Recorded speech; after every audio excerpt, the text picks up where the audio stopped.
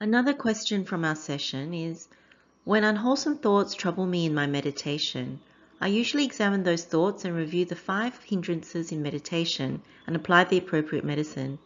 Is this correct? Is this also how we apply the Vitakka Santana instructions from the Buddha? When we look at the first sign that the Buddha asks us to look at in the Vitakka Santana Sutta, the Buddha asks us to give attention to what is wholesome. So we are like the skilled carpenter, where we knock out and remove and extract the unwholesome thoughts by means of the fine wholesome thoughts. So when you apply the 5 hindrances as a meditation, what you're doing is you're diagnosing where are the thoughts coming from. Are they associated with greed, hatred, or delusion? And we know that the 5 hindrances are what prevent us from entering into higher concentration. So when you diagnose and you figure out which of the hindrances is really quite strong, then you know you can look into your meditation toolkit and see what meditation do I need to apply here? What meditation do I switch to in order to alleviate the unwholesome hindrance that is present? If we consider what the Buddha says about the 5 hindrances, there are so many suttas where the Buddha is giving advice and giving instructions on how to remove the 5 hindrances. He talks about them as the whole heap of unwholesome, that they are the makers of blindness, they obstruct or weaken wisdom, prevent us from direct knowledge, and in many ways are the parasites of the mind. They lead away from Nibbana and towards ignorance. In fact, if you remember from the Avijja Sutta, the 5 hindrances are the nutriment for ignorance. And so we must remove them, otherwise we continue to breed ignorance. Hence why the Vitakka Santana Sutta begins with this. If you think about what is the nutriment for the 5 hindrances, the nutriment is really whatever misconduct we do by body, speech, and mind. So you can see where you can cut off the ability to breed the 5 hindrances if one stops doing misconduct. So when in our meditation we acknowledge the 5 hindrances, what we really do is we're diagnosing the illnesses in our mind and then looking, what is the appropriate medicine here? And then you switch to that meditation. Really what we're doing throughout all of the Buddha's meditation, following his instructions, following an insight pathway, it's really about correcting the wrong view in order to enter into the right view.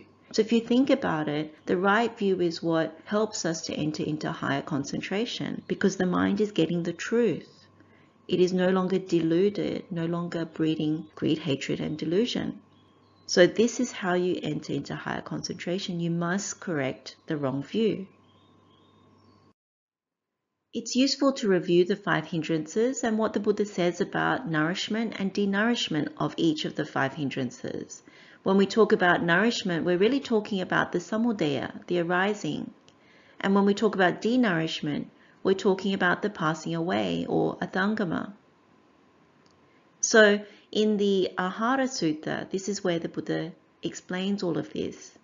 And he's talking about both the arising of unarisen hindrances as well as the increase and expansion of what has already arisen in terms of hindrances. So with the first hindrance of sensual desire, the Buddha is saying that the nutriment is the sign of attractive, subha-nimitta. And when he looks at the denourishment, he says, look at the sign of unattractive, asubha-nimitta. So what we have here is really sensual desire comes from coveting, longing, greedy for gain. We believe that we can fix with sensual pleasures. And this is the wrong view. It's coming from seeing something as fair instead of foul, attractive instead of unattractive. It's the asubha-subha vipallasa, that perversion of fair in the foul, attractive in the unattractive, beauty in what is repulsive. So if a person is coming to mind, then what we are misapprehending is the body. We are misapprehending the physical nutriment. And so what you do here is you change the meditation from whatever it is you're doing, whether it's contemplating the First Noble Truth, or you're doing Karaniya Metta, or doing some other sutta meditation. You need to turn the attention to maybe the 32 body parts, or maybe looking at the body through the 9 different holes, or looking at the body as a sack of impurities, or seeing the decay of the body, the aging. And When you look at it that way, it helps to correct the perversion. So you enter into right view, and then that no longer troubles you, those thoughts of sensuality. If it refers to something like food, then again, what you can do is look at the decay of food, the over-ripening of food. If you were to leave it out for a long time, and would you consider it as delicious and wonderful, and would you eat it? So this is the way you apply the medicine. Now, there are other similes that the Buddha gives. The Buddha gives particularly one in the Maha-Asapura Sutta when we look at sensual desire as debt. It's a way of applying the Ina Sutta, and we've looked at this before, and so you can contemplate it in that way too. When we look at the hindrance of ill will, the Buddha often asks us to view it as sickness or illness in the mind. The mind is imbued with aversion. So the nutriment that the Buddha says is the sign of aversion, patigha nimitta. So when these thoughts start to arise, then we start to unwisely contemplate all the things around aversion, all the things around particular people that have annoyed us, that have caused us to have unwholesome thoughts. So the denourishment comes when you start to look at the liberation of mind through loving kindness. So what you switch to is Karaniya Metta Sutta meditation. What we know is that misconduct drives the hindrances. So if you remember from the first few steps and all the way through the Karaniya Metta insight pathway, you are purifying misconduct through body, speech and mind. And it becomes more and more refined as you go through the insight pathway, because you're removing all traces of resentment, all traces of ill will, all traces of aversion to anyone or any living being. So it's very strong medicine. So this is what you would switch to, no matter what meditation you're doing at the time. When the hindrance is there of ill will, you apply this medicine. When we look at sloth and torpor as a hindrance, the Buddha often uses the simile of being in prison. You're in prison away from the noble Dhamma. You are covered up with dullness and not being able to lift the mind. So in the Ahara Sutta, the Buddha says the nutriment is discontent, lethargy, lazy stretching, drowsiness after meals, and sluggishness of mind. When you think about it, it's when you have the wrong kinds of posture, when you've overeaten, when there is just general discontent, tolerating something such as wrong view. And when you allow laziness and lethargy, tiredness to overwhelm, we normally turn to the wrong things. So the mind is almost imprisoned in that mental state.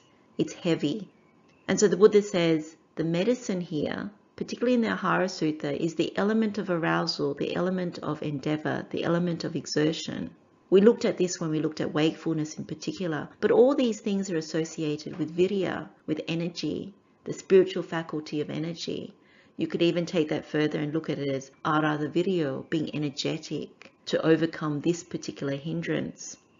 The other medicine that the Buddha gives in particular to this is also the aloka sanya, the perception of light. In actual fact, when you look at a sutta such as the Paccalayammana Sutta, this can be very helpful because this is in Anguttara Nikaya, chapter 7, discourse number 61. The Buddha, if you remember, Venerable Mahamoggallana was meditating. This was before he attained Nibbana. And the advice was, first, whatever thought you were thinking, whatever perception was in your mind when sloth and torpor enters, you immediately drop those thoughts. So you're no longer feeding what it was causing sloth and torpor to arise, the dullness in the mind. And instead you drop that. If it still doesn't go away, then you recall the Dhamma, what you've heard, what you've memorized it, and you contemplate that as a way of overcoming. So in a way, in the Paccalayammana Sutta, it's knocking out the coarse peg with the soft peg.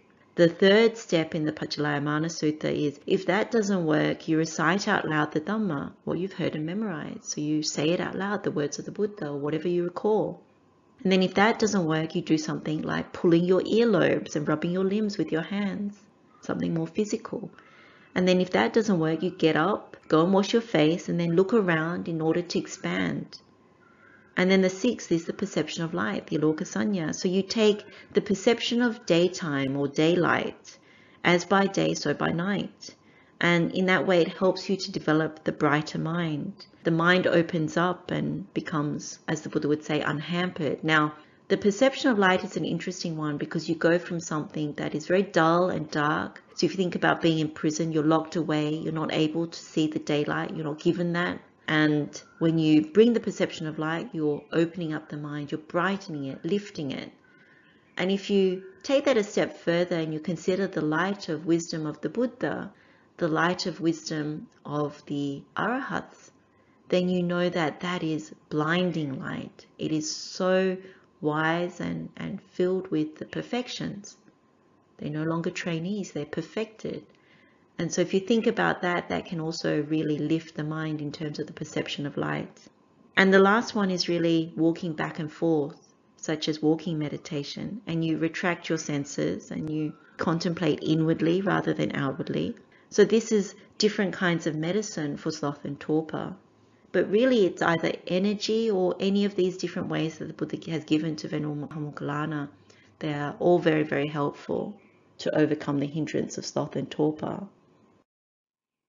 When we look at the hindrance of restlessness and worry, the Buddha asks us to think of it like being enslaved to things which are disturbing the mind. And when you think about what weighs on the mind, particularly in meditation, it comes to things that are happening at work, things that are happening at home, our dealings with people, and also all the external events and things that are unfolding in the world.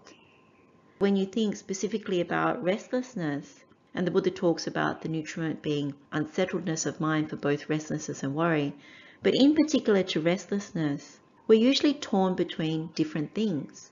So when it comes to work, we might be torn about, should I do this or should I do that?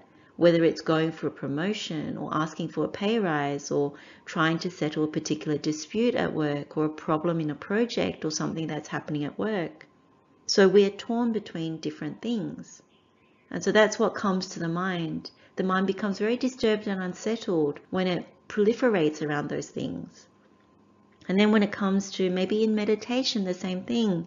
Should I do this or shouldn't I do this in meditation? But usually the ultimate thing when it comes to meditation is, should I stay in this higher concentration or is it better to actually go towards Nibbana? That's the ultimate thing that comes as restlessness in the mind. But there are all these mundane things that come through as restlessness in the mind, and we're usually torn. And so that's why the mind keeps swirling in those particular thoughts.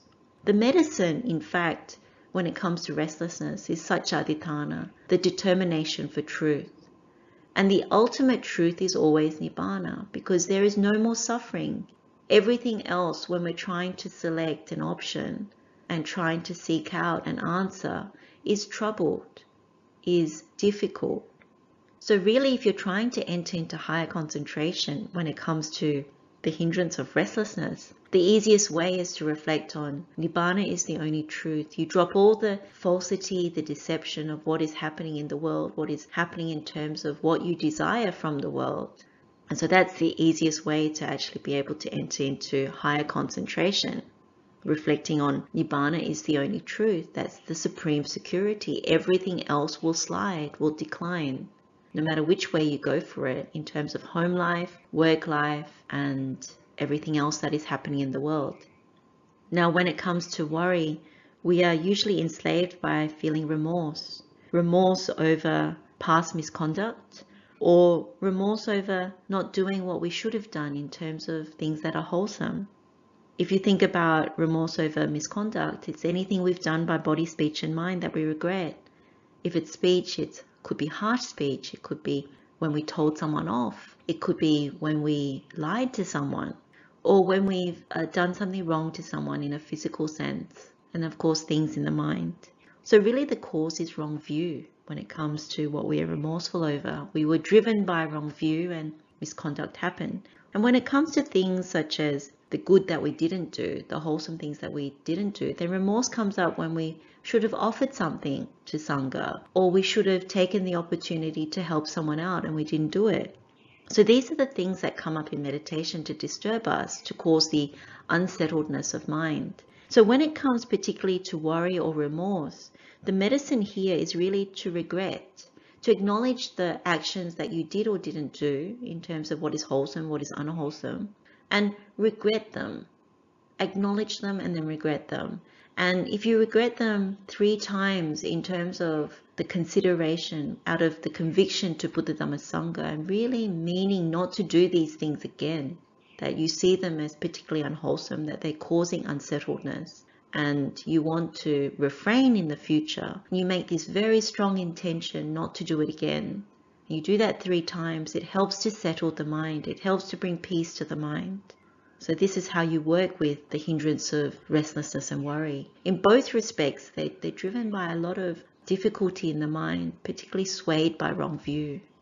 And when you're swayed by wrong view, you're elevating things in the world above the noble Dhamma.